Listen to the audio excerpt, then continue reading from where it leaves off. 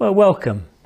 Today we're beginning a 6-week series on Paul's letter to the Philippians. We're going to be taking a thematic approach to the book, and we'll be looking at joy, contentment, partnership, completeness, unity, confidence in Jesus. And then we're doing 3 weeks coming up to the Easter story. So that's the next 9 weeks of Open Door online. Because we're going to be taking a thematic approach in our preaching, we'll be skipping around the book quite a bit in our preaches. And to help us with that, as Adrian mentioned in the introduction and welcome, tomorrow starts our 30 days in Philippians. The next 6 weeks, Monday to Friday, a different individual from Open Door will be reading just a few verses from Philippians and giving their comments on it. And so over those 30 days, we will read together the whole of the book of Philippians.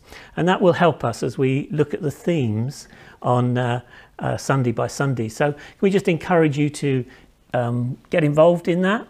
You'll be able to see it on our Facebook page, on our YouTube page, I think maybe on our website page as well. So there'll be different ways of accessing it.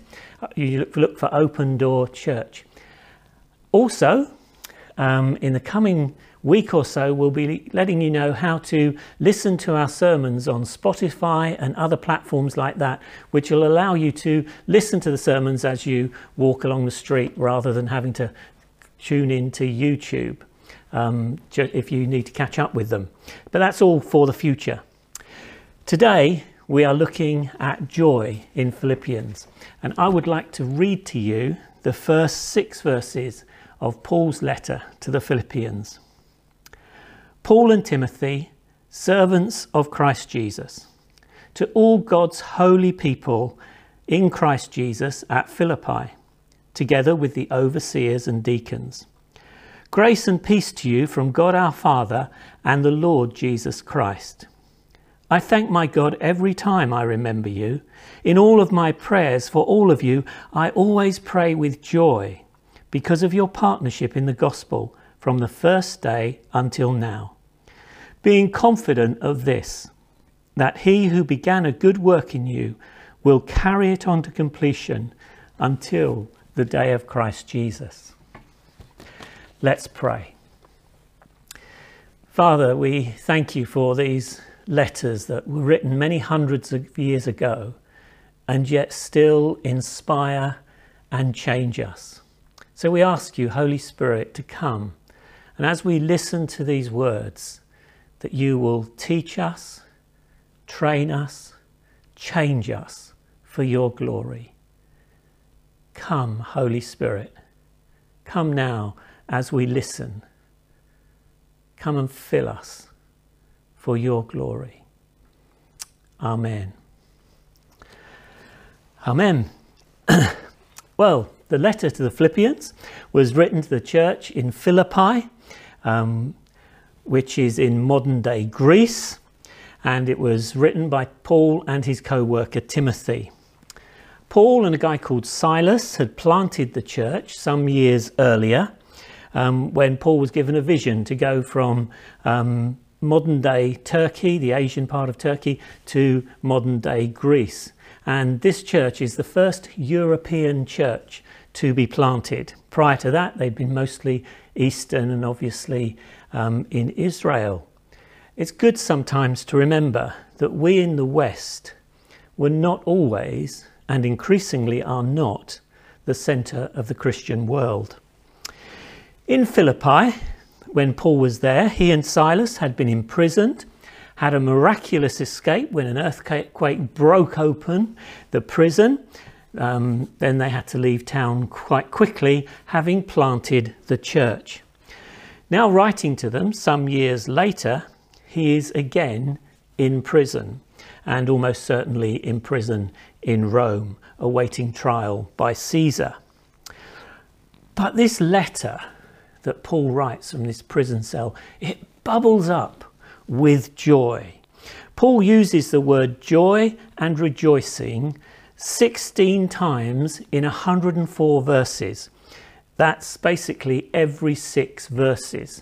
And I wonder how your conversation and my conversation would be changed if every 6 sentences that we said bubbled up with joy and with gratitude for the world in which we live.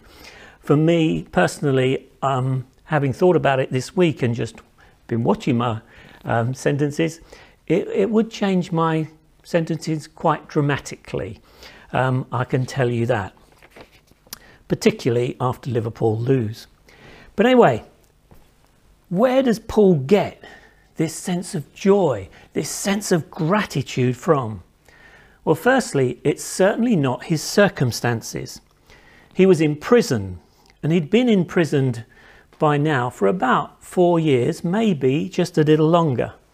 He'd been originally arrested in Jerusalem, but there a group of men plotted to kill him in Jerusalem. So the Romans moved him from Jerusalem to Caesarea. In Caesarea, he spent maybe 2.5 years in prison, sometimes coming before various dignitaries who wanted to know why he was in prison. Once he was brought before King Agrippa, but for about 2.5 years he was in Caesarea. Then he appealed to Caesar, so they had to take him under guard from Caesarea to Rome. Took him about between 9 months and a year. Travel was slow in those days. During that time, he was taken on various ships. One of them was in a severe storm, which involved, such was the severity that no one ate for 14 days. Then they had a meal, and then they were promptly shipwrecked, and they had to swim ashore to Malta, in actual fact. Having survived the shipwreck, Paul's then bitten by a snake, which everyone assumes he's going to die by. God delivers him, and finally he makes it to Rome, where he's in Rome for at least 2 years under house arrest. So he's not actually in a Roman prison, but he's in a rented house under guard. He couldn't leave. He was, you know the feeling, stuck in his house for at least 2 years. And during that time, he's writing this letter full of joy and gratitude. While he's in Rome, some people are deliberately preaching Paul's gospel to try and stir up more trouble for him. So while he's under house arrest, there are others that are sort of saying, oh, this is what Paul's saying, we're preaching what Paul's saying, deliberately to try and stir up trouble for him. But he couldn't answer it. Then there were those among the Jewish faith particularly who really disagreed with Paul, and they were arguing, and so he was under pressure there. Also, he knew in the book of Philippians, actually, there was some division. In other letters that he wrote, there was a lot of division in the church. So he was facing enormous pressure, and he talks about it in the book letters that he wrote to the Corinthian church. The pressure he feels of carrying the church, of wanting to present to Jesus a pure and beautiful bride. So Paul doesn't get his joy and sense of gratitude from the circumstances that he's in, and yet this letter radiates joy and gratitude. It bubbles up everywhere in this book, and particularly in relation to knowing Jesus. For Paul, his encounter with Jesus not only completely changed his life's direction, going from a persecutor of Christians to actually being a Christian and being a member of the church, being a disciple, but it filled him with joy. He had gladly given up everything, status, family, security, for the sake of knowing Jesus. Jesus was his delight, his life, and his burning ambition was to know Jesus better. So in chapter 1, verse 12, you find him saying, I want to press on to know Jesus more. In 1:22, I don't know whether to stay here on earth or go and be with Jesus. To go and be with Jesus is what I really want. I want to see him as he really is, but I know for your sake it will be better if I stay here. But whether I live or whether I die, I'm with Jesus. In chapter 3, verse 7, he says, I count everything lost for the surpassing worth of knowing Christ Jesus. And in chapter 3, verse 10, I want to know Jesus. The power of his resurrection, the power of his suffering.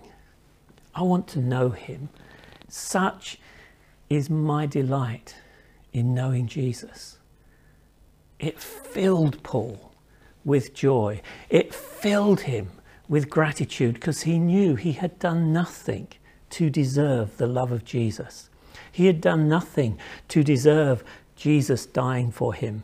But he knew Jesus had done all of that, and it filled him with joy. So despite all the circumstances, despite the imprisonments, the shipwrecks, the beatings that you can read about elsewhere, he was delighted to know Jesus. Everything through this book screams, shouts out, I am so happy to know Jesus. One of the sources of Paul's joy was that he knew Jesus. No matter what the circumstances, Jesus was all important. Secondly, it was joy in the church, joy in other disciples of Jesus. He delighted in the fact that he was part of a community, a growing worldwide community that was slowly covering more and more and more of the Roman world. And he was one of Jesus's disciples, but he loved the other disciples. They gave him such joy. And so as we read in the opening words of this book, to all God's holy people in Christ Jesus, together with the overseers and deacons, I thank my God every time I remember you. In all of my prayers for all of you, I always pray with joy because of your partnership. He gained such joy from other Christians. Such joy. In chapter 2, verse 19, I want news of you. Because when I hear news of you, when I hear of your successes, it delights my heart. When I hear of your failures, I can pray for you.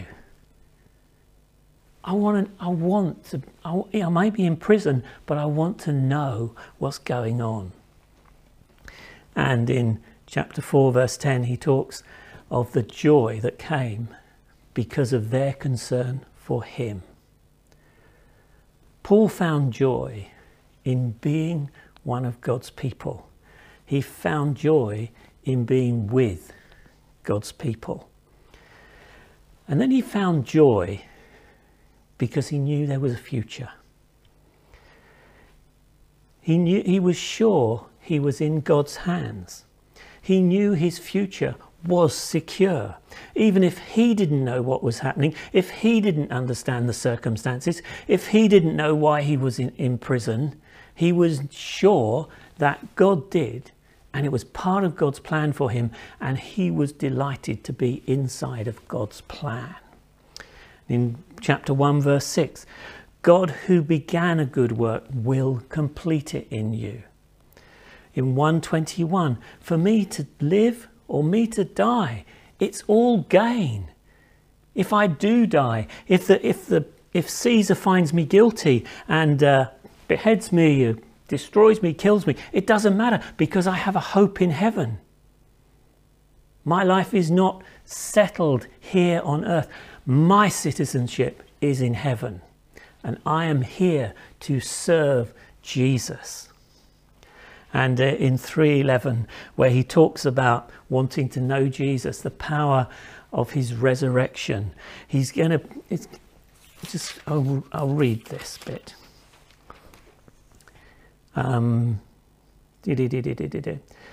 Yes, to know the power of his resurrection and participation in his sufferings, becoming like him in his death, and so somehow attaining to the resurrection from the dead. Chapter 3, verse 10. He wanted to know Jesus because he knew in Jesus his resurrection. It was actually secure and certain. And so he was able to find joy, not in his circumstances, but in his relationship with Jesus, his relationship with his brothers and sisters, and his relationship to the future resurrection. How does this make you feel? Because there's a challenge and a provocation in this. We can listen to all of this and say, well, Paul, you know, he was imprisoned, he knew a lot of suffering in his life, he knew a lot of hardship, but he knew joy because he knew Jesus.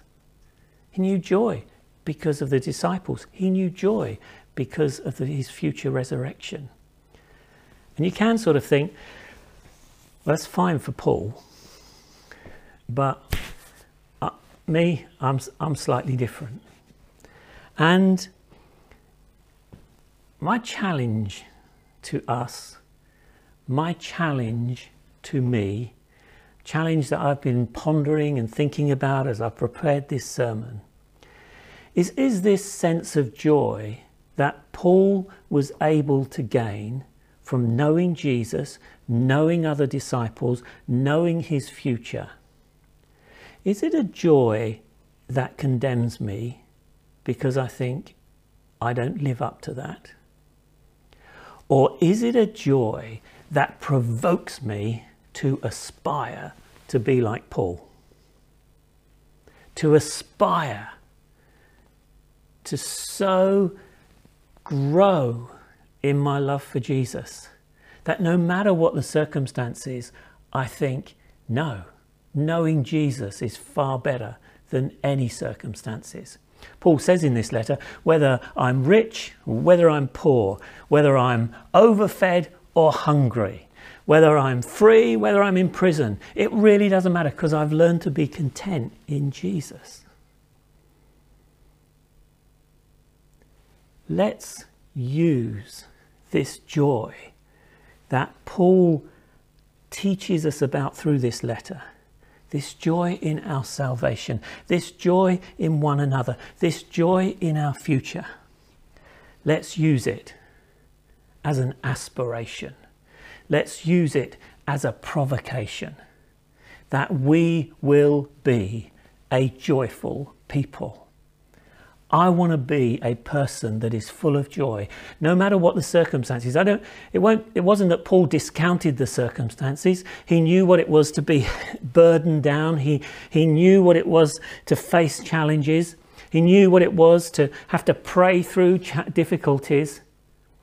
But he knew that while he was battling, he still had this source of joy, that he was a son of God, a child of God. And I want to use that as a provocation to my life.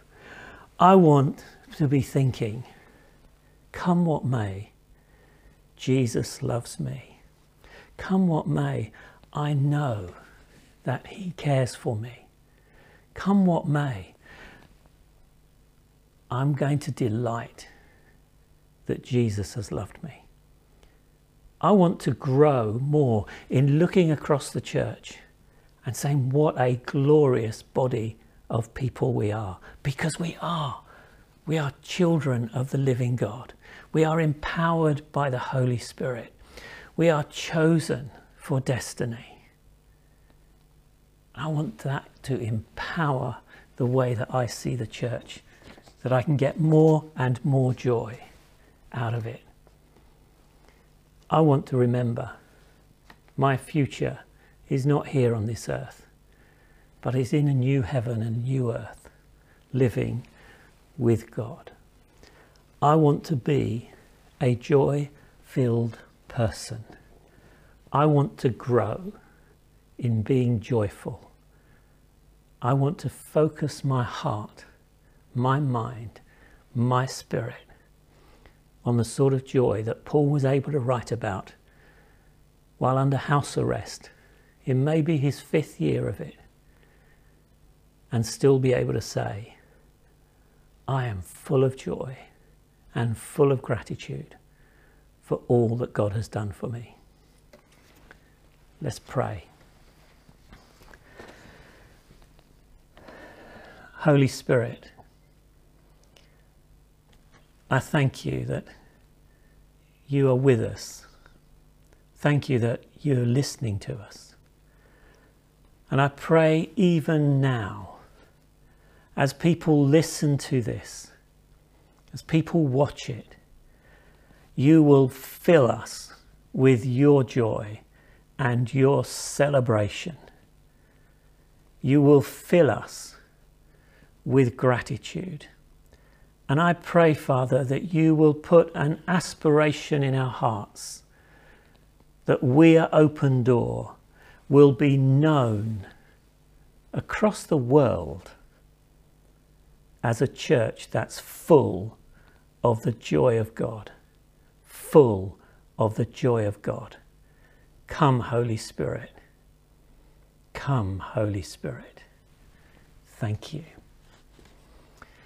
During the week, as I was preparing this, Ginny phoned me up, and she had one or two things to say to me, but then she said, "Do you know, it's funny, I think it's this how she put it, I woke up this morning and I just had this song and I just feel it is for Open Door." She encouraged me to sing it, but I'm not going to be obedient to that encouragement, but just the first few lines of it. "Therefore the redeemed of the Lord shall return with joy, singing." And as we look through this year, as we look to come out of the pandemic bit by bit, as we return together, she was saying she feels God wants us to be a church that returns together with joy, singing it loudly, boldly, courageously, singing and dancing for the joy of the Lord.